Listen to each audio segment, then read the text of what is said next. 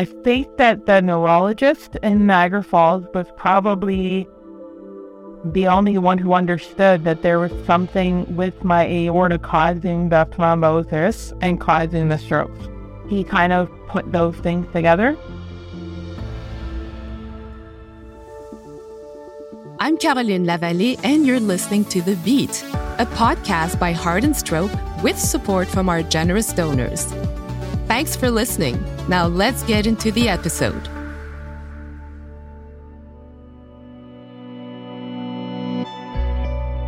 The heart and brain are deeply interconnected. If something happens to one, the other is affected. However, the Canadian medical system is mostly siloed when it comes to diagnosing and treating conditions that affect your heart and your brain. The result is missed opportunities for prevention and treatment, and sometimes medical emergencies that might have been prevented. Many Canadians are unaware of the links between heart and brain conditions. In this episode, we'll dive into the complexities of the heart-brain connection and what the medical system can do better to treat these interlinked conditions. We'll also hear about the important things you need to know about the relationship between your heart and brain and the research being done to further our understanding, as well as increase awareness and education about this powerful connection. When she was 34 years old, Kelly, an educational assistant and mother of 3, experienced a stroke. So the first stroke, when I had it, I didn't realize that I had a stroke. I was so busy with the children and trying to get everybody up and moving and get them off to school. I remember the day and the night I was sleeping and I had pain and I thought I should wake up and take Advil or wake up my husband, but I was too disoriented to do that. And then when I got up in the morning, I was having trouble functioning, is how I would say it. I got up, I tried to go get my kids ready for school. I felt like I was off balance. I was talking abnormally. I was having difficulty speaking. And my husband noticed that something was off, but he left for work quite quickly and didn't say too much other than, "Are you okay?" And I said, "I'm okay, because I'm a mom. I have to go. I have things to do." It took months before Kelly's stroke was finally diagnosed. She had been experiencing a range of neurological symptoms like brain fog and aphasia, which means she had trouble speaking and finding words. The next time I had to make an appointment because my husband nagged me, he came with me this time. And he said to the doctor, "She's having neurological symptoms." And he went through a list of the symptoms, telling him that, I needed to see a neurologist. And that's when they sent me to a neurologist. So when we went in and he said I had a stroke, we were pretty surprised that that's what it was. That also sort of relieved in some ways because it was already done. So we're like, okay, so it's already done. We don't have to worry about something else. And then he said to me, "No, we have to check your heart because something's caused this stroke. And so we need to send you for tests." Kelly had been experiencing pain in her chest for years, but had been told it was caused by anxiety and more recently, fatigue from having a baby. For about 15 years, I had experienced pain in my chest and neck. Extreme pain that I would go to the emergency for. And eventually it would just stop. The pain would just stop. And so the doctors just kept sending me home. They didn't even do any tests on me. They never checked my heart.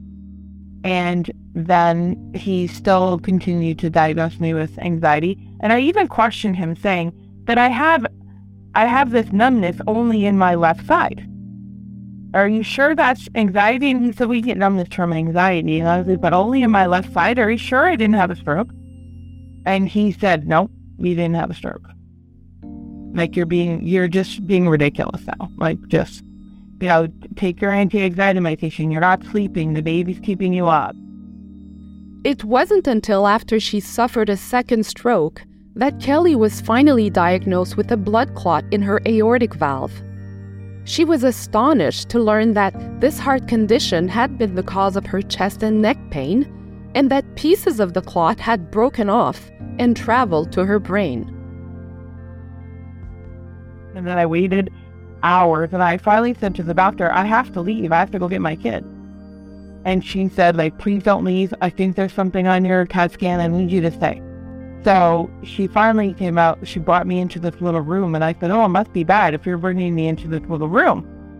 And she said, you have a very large thrombosis in your aorta, and it's coming in and out of your heart as your heart beats. So we're admitting you to the ICU right now. Unfortunately, stories like Kelly's are not unusual because the heart-brain connection is often overlooked. Kelly wonders if her strokes might have been prevented if her heart condition had been diagnosed earlier. She wishes she had known more about the relationship between her heart and brain.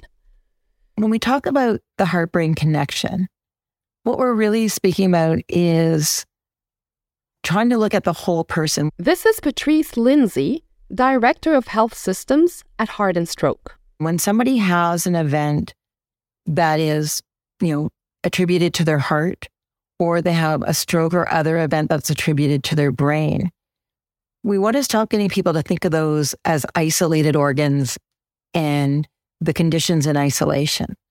We know that everything in your body is connected through your blood vessels. And there's lots of blood vessels that all blood vessels start at and stem from the heart. Many go directly up to your brain. In the past, our medical system is really built in silos. So we have cardiology and our heart services over in one place. We have our stroke services in another. And very rarely do we have that crossover. And then even further to that, looking at cognitive impairment or those kind of more memory thinking, functioning components, or yet a separate group altogether. And it's only been, I'd say, even more recent than even the last 10 years, where we've started to talk about this. And we've actually started to get, and through Heart and Stroke, we've helped facilitate getting all those different specialty groups to start talking to each other. I think they all inherently knew that there were some relationships, but you rarely saw research that brought all those groups together to really focus. We will often refer to the whole patient care, which is really encouraging all those three groups to come together and to work together to understand how, whether you started with the heart or the brain, how those affect each other and how to deal with the whole person. You have to take that into consideration. Having one of these conditions drastically increases your risk of developing another. We know that people who have cognitive impairment have, up to 68% risk of having a stroke, a really serious stroke. We know that people with heart failure are almost 3 times more likely to end up with cognitive impairment, and they have a much higher incidence of stroke as well. Undiagnosed congenital heart conditions, which means heart defects that a person is born with, also increase the risk of experiencing a stroke. So many congenital heart defects put you at higher risk of stroke. Some of the reasons for that could be some heart defects are holes in the walls between the right side and left side of the heart. So when blood comes into the right side, it goes through the lungs, it gets filtered, and all that, the clots and things that come back from your body get filtered out. In some cases, if there's a hole, it's like a little window between the left and right side of your heart. Those little clots can pop through the window and then be sent directly to your brain without getting filtered out. And that could then cause an ischemic stroke. That is a common thing that happens with those. A lot of other heart congenital conditions are really complicated, where the heart's not pumping properly. So if the heart's not pumping properly, not all the blood leaves the heart at the same time. And you see that with heart failure as well. Eventually, Kelly received open heart surgery to treat her heart condition. But she feels like the connection between her heart and brain was not initially taken into consideration. I think that they dealt with what was immediate and emergency, And then I think after that, they failed to recognize the rest. Even like cardiac rehab, they wanted me to go to cardiac rehab. But even there, they weren't addressing my symptom, my specific situation and symptoms. So I think that the neurologist in Niagara Falls was probably the only one who understood that there was something with my aorta causing the thrombosis and causing the strokes. He kind of put those things together. And I don't think anybody else addressed it again. Heart and Stroke is working to raise awareness of the heart-brain connection and accelerate change within the healthcare system. These changes are needed to ensure that situations like Kelly's are recognized and treated. We really need to be working, and we are working now on, the first step is really educating both clinicians at the front line, educating patients and people with conditions to start asking those broader questions like, hey, I've had a stroke. Is my heart okay? I've had a heart condition or I have heart failure. I've heard that puts me at increased risk of stroke. What do I need to know? When you make your treatment plan, you start to think more broadly. If you're ordering medications, well, how will these medications impact? Will they help on a broader sense? Or is there a risk they might actually hide or mask something else? So you want to start thinking more about that heart-brain connection and that broader risk profile for the person before you actively put all their treatment pieces in place that just focus on the heart or the brain. So that's really important. A second thing that we're really pushing for is ensuring that cognitive health and mental health are part of that early package, because people with heart conditions have a really high risk of having anxiety, mood issues, even to severe depression. People with stroke are at higher risk. Up to 60% of patients will experience some sort of anxiety or mood condition afterwards. So we need to build those pieces because they are part of the heart-brain connection. Thankfully, the amount of research being done to understand the heart-brain connection is also increasing. So the research on the heart-brain connection is really advancing at a more rapid rate now, which is awesome. What we're learning is biomarkers such as genetic markers, or, when you have genetic testing done or DNA sequencing, we're picking up markers that indicate or that are associated with, certain kinds of conditions. If you test enough people and you see the same kind of marker in several people and they all happen to have the same heart condition, you start to realize where those relationships are. What we're starting to see in some of the research right now is some of those markers are overlapping between heart conditions and stroke. So it's more of a vascular marker as opposed to just a heart marker. And this is still at the very early stages. And I think over the next few years, we'll see a real just explosion of information about this and knowledge. The Heart Stroke Foundation and Brain Canada have recently awarded 2 significant grants looking at the heart-brain connection.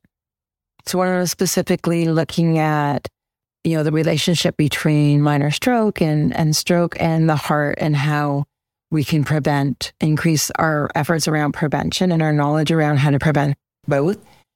And the other one is looking at heart failure and heart conditions and that relationship to cognitive impairment and other brain-related conditions.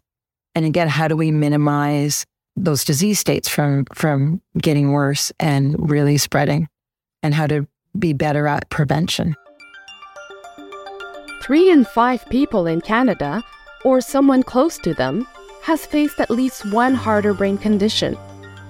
These conditions are not rare, yet awareness about their interconnectedness is low.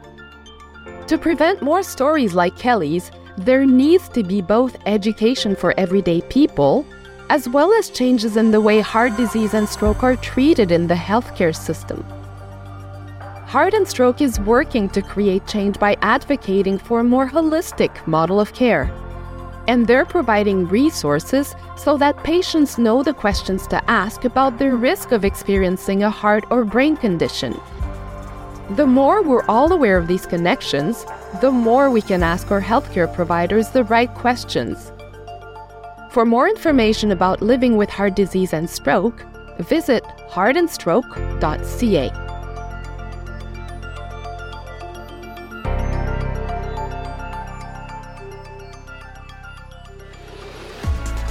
Thanks for listening to The Beat, and a special thanks to our donors for making this podcast possible. I hope you'll take away some valuable insights from today's episode, and maybe you'll be inspired to join a community that's determined to beat heart disease and stroke. Subscribe now to stay informed, get inspired, and rediscover hope. Don't forget to rate and review the podcast so we can reach even more listeners. Stay tuned for our next episode. Until next time, I'm Caroline Lavallée.